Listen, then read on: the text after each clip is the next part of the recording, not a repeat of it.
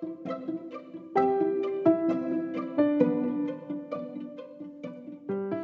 guys, welcome to Come Follow Me Daily Dose. I'm Lindsay Hanson, and today is February 28th. Thanks for joining us today. I'm excited because I love this chapter that we're going to be looking at today, which is chapter 29. So in chapter 29, it starts out in verse 1 by saying, "But behold, there shall be many at that day when I shall proceed to do a marvelous work among them." Now here in verse 1, that marvelous work that's being talked about is the coming forth of the Book of Mormon. If you've listened before, you know that I love the word "that" in the scriptures because the word "that" is telling me why something is happening. It's telling me the reasons. Now, that being said, verse 1 says that God's going to proceed to do a marvelous work among the children of men, and that marvelous work is the coming forth of the Book of Mormon. And then there are 4 "that's" which give us reasons why Heavenly Father is going to bring this book in the latter days. The first one is in verse 1 where it says, "That I may remember my covenants which I have made unto the children of men." So it's to help us remember the covenants which God has made with his kids, his promises. We see the covenants of God a lot in the Old Testament, but we also get the chance in the Book of Mormon to see the covenants of God revealed again. So that's one reason. The next reason says, "That I may set my hand again the second time to recover my people." So that's talking about the restoration of the gospel, about Heavenly Father reaching forth his hand to save his children again, through his covenants, through his ordinances, which are made possible through the restoration. Now I want you to imagine trying to convert someone to the restoration of the gospel without the use of the Book of Mormon. Teaching someone about the prophet Joseph Smith and the first vision and the restoration without saying, "And here is the evidence of that," and putting a Book of Mormon in their hand. It would kind of just be like, "Hey, yeah, there was this guy and he was a prophet and he restored a church and believe me, okay, I promise it happened," right? But there is power as a missionary when you explain to someone that Joseph Smith was a prophet, that he restored a church, and here are the fruits to show that he was a prophet of God.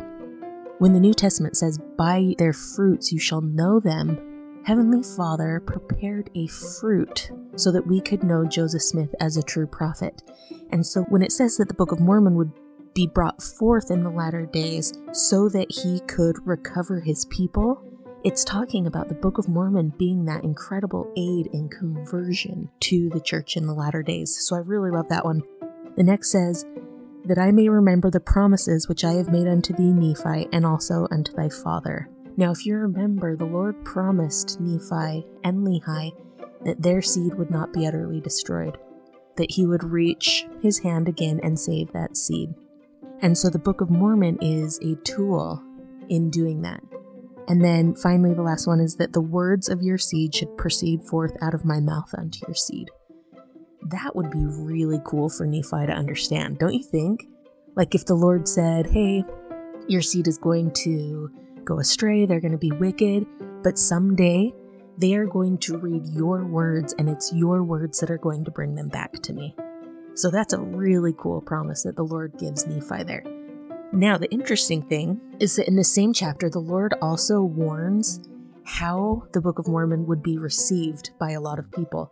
In verse 6, it says that the people would say, "A Bible? A Bible? We have a Bible, and we need no more Bible." Now, that verse always makes me laugh when I read it, because when I was serving a mission in Peru, we were on the street, and we met a man who was super excited for us to come and teach him. And when we got there, we found out that he had been a minister in a different church for years and years and years. And so we're like, okay, let's talk to this guy. And so we taught him and we talked to him. And then when we started talking about the Book of Mormon, I kid you not, he looked at us and he was like, "Book of Mormon? What is that? You're just trying to replace the Bible." And then he said, "A Bible? We have a Bible and there is no need for another Bible." Like word for word, I'm not even kidding, except it was in Spanish. And you should have seen my face. Like my eyes probably got as big as saucers. I look over at my companion like, "Oh my heck, did you just hear that?" Like prophecy. I love it. But so many people think that way. that Heavenly Father taught the people over in Jerusalem and in that area of the world, and that he didn't speak to people over here, and that all his knowledge, all his wisdom, everything that he ever wanted man to know, he taught there. And it was put in the Bible, and that there is nothing else. But the Book of Mormon teaches us that that isn't true. In fact, I want to talk about the fact that the Book of Mormon has come forth in the latter days. What does that teach us about God and his attributes? So let's take a look first in verse 7. Verse 7 says, "Know ye not that there are more nations than one? Know ye not that I, the Lord your God, have created all men, and that I remember those who are upon the isles of the sea, and that I rule in the heavens above and in the earth beneath? And I bring forth my word unto the children of men, yea, even upon all the nations of the earth."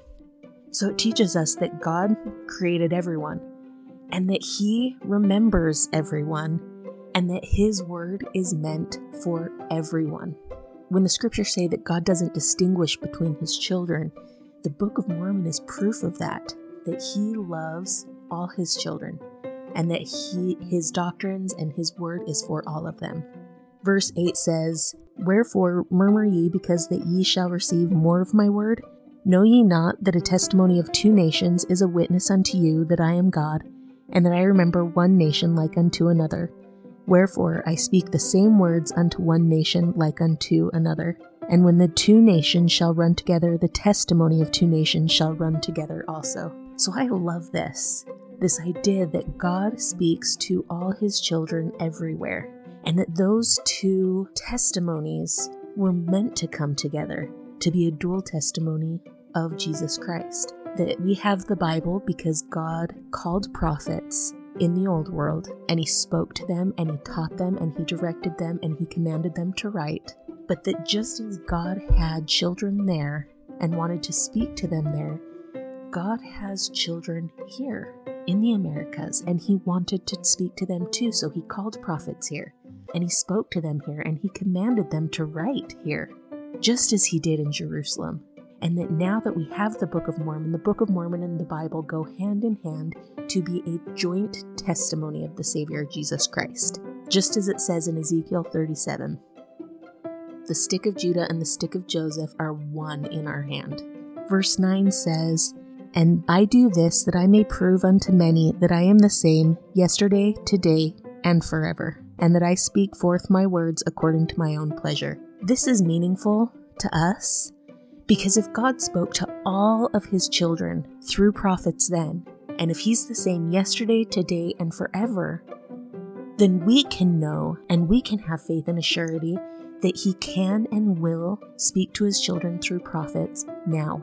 It's a greater testimony of the process of our Father in heaven, that his process has always been to call prophets, to speak to them, to give them power here on earth, and to have them speak to us and to teach us. Now the rest of verse 9 says, "And because that I have spoken one word, ye need not suppose that I cannot speak another. For my work is not yet finished, neither shall it be until the end of man, neither from that time henceforth and forever." God's work is not done. We have living prophets on the earth today. In fact, if you think about it, what is the work that the Lord is trying to accomplish through the prophet today? Now, I'm recording this a couple days ahead, but just today, the prophet of God spoke to us. And he talked about all the times in the scriptures where God commands us to hear Christ. All the different times when God says, hear him. He wanted to ask us, how do we hear him today? What are we doing to hear him? He's also asked us to give a priority to studying the restoration of the gospel.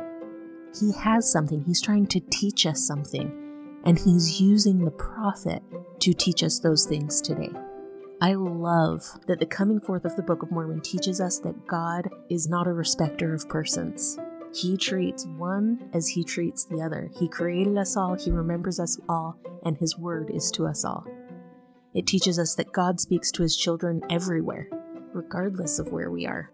He teaches us that God is the same yesterday, today, and forever, and that we can trust that his pattern still holds true. And it teaches us that God's work isn't finished, that it didn't end when the Savior died on the cross, and it didn't end when the last apostle scribed the last words in the New Testament, but that his work lives on today through the Book of Mormon and through modern day prophets and apostles.